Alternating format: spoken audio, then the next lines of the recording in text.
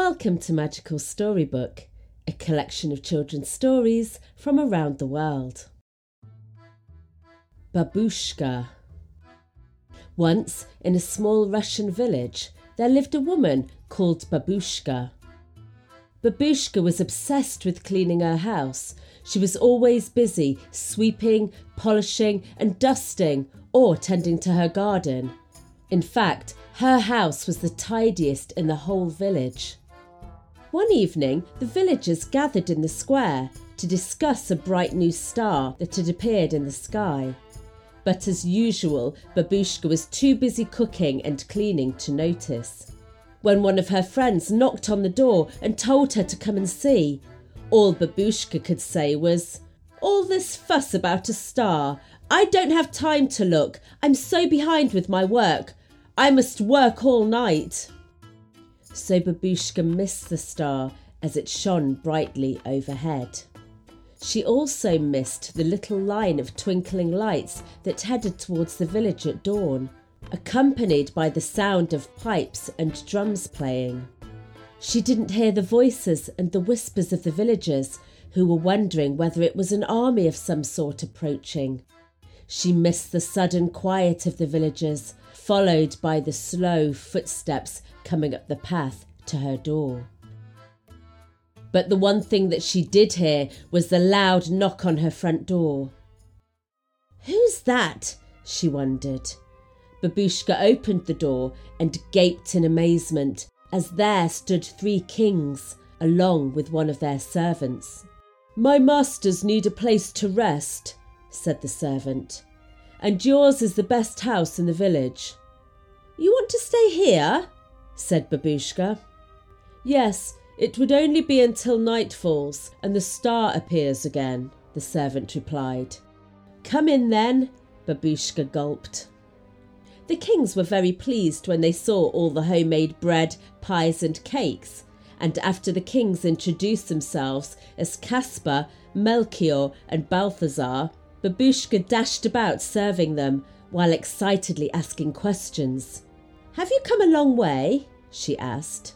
"A very long way," sighed Caspar. "Where are you going?" she continued. "We're following the new star," said Melchior. "To where?" The kings did not know, but they said that they believed it would lead them to a newborn king. "Why don't you come with us?" asked Balthazar. "This new king could be your king too. We will leave when the star appears tonight." "I'll think about it," sighed Babushka. "You could take him a gift like we're doing," he said. "I'm taking gold, and Caspar and Melchior have spices and perfumes." "Oh, I'm not sure," said Babushka. "What would I take for a gift? Maybe I could take a toy. I have a cupboard full of toys." As the kings slept the day away, Babushka tidied up as quietly as she could. "What a lot of extra work they've created," she thought. "And this new king. It would feel quite strange if I were to leave home and go off with the kings to find him." Babushka shook herself. There was no time for daydreaming. All this washing up and putting away had to be done. "Anyway," she thought, "how long would I be away?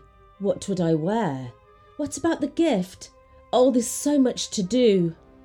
That night, the bright star appeared in the sky again. "Are you ready, Babushka?" asked Balthazar. "I'll come later," she replied.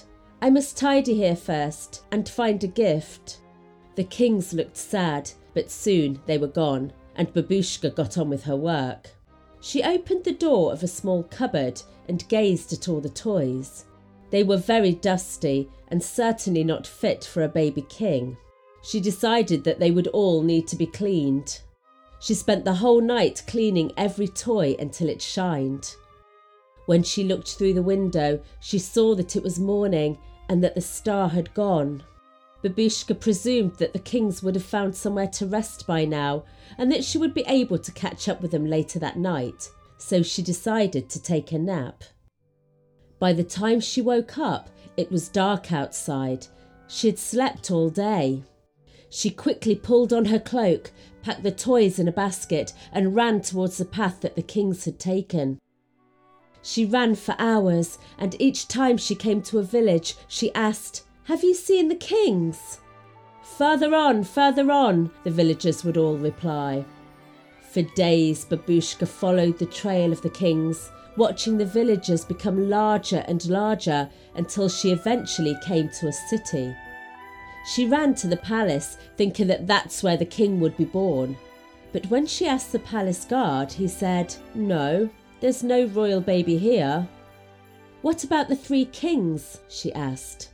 "Oh yes, they came here, but they didn't stay long," the guard replied. "They were soon on their way." "But where to?" asked Babushka. "Bethlehem," he said. "I can't imagine why. It's a very poor place, but that's where they said they were going." So Babushka set off towards Bethlehem. The further she went, the more she began to love the child, and she longed to see him. It was evening when she arrived, and she went to the local inn to ask about the kings. "Oh yes," said the landlord. "The kings were here 2 days ago. They were very excited, but they didn't stay the night." "What about the baby?" she cried. "Yes, there was a baby," said the landlord. "Would you like to see where he was born?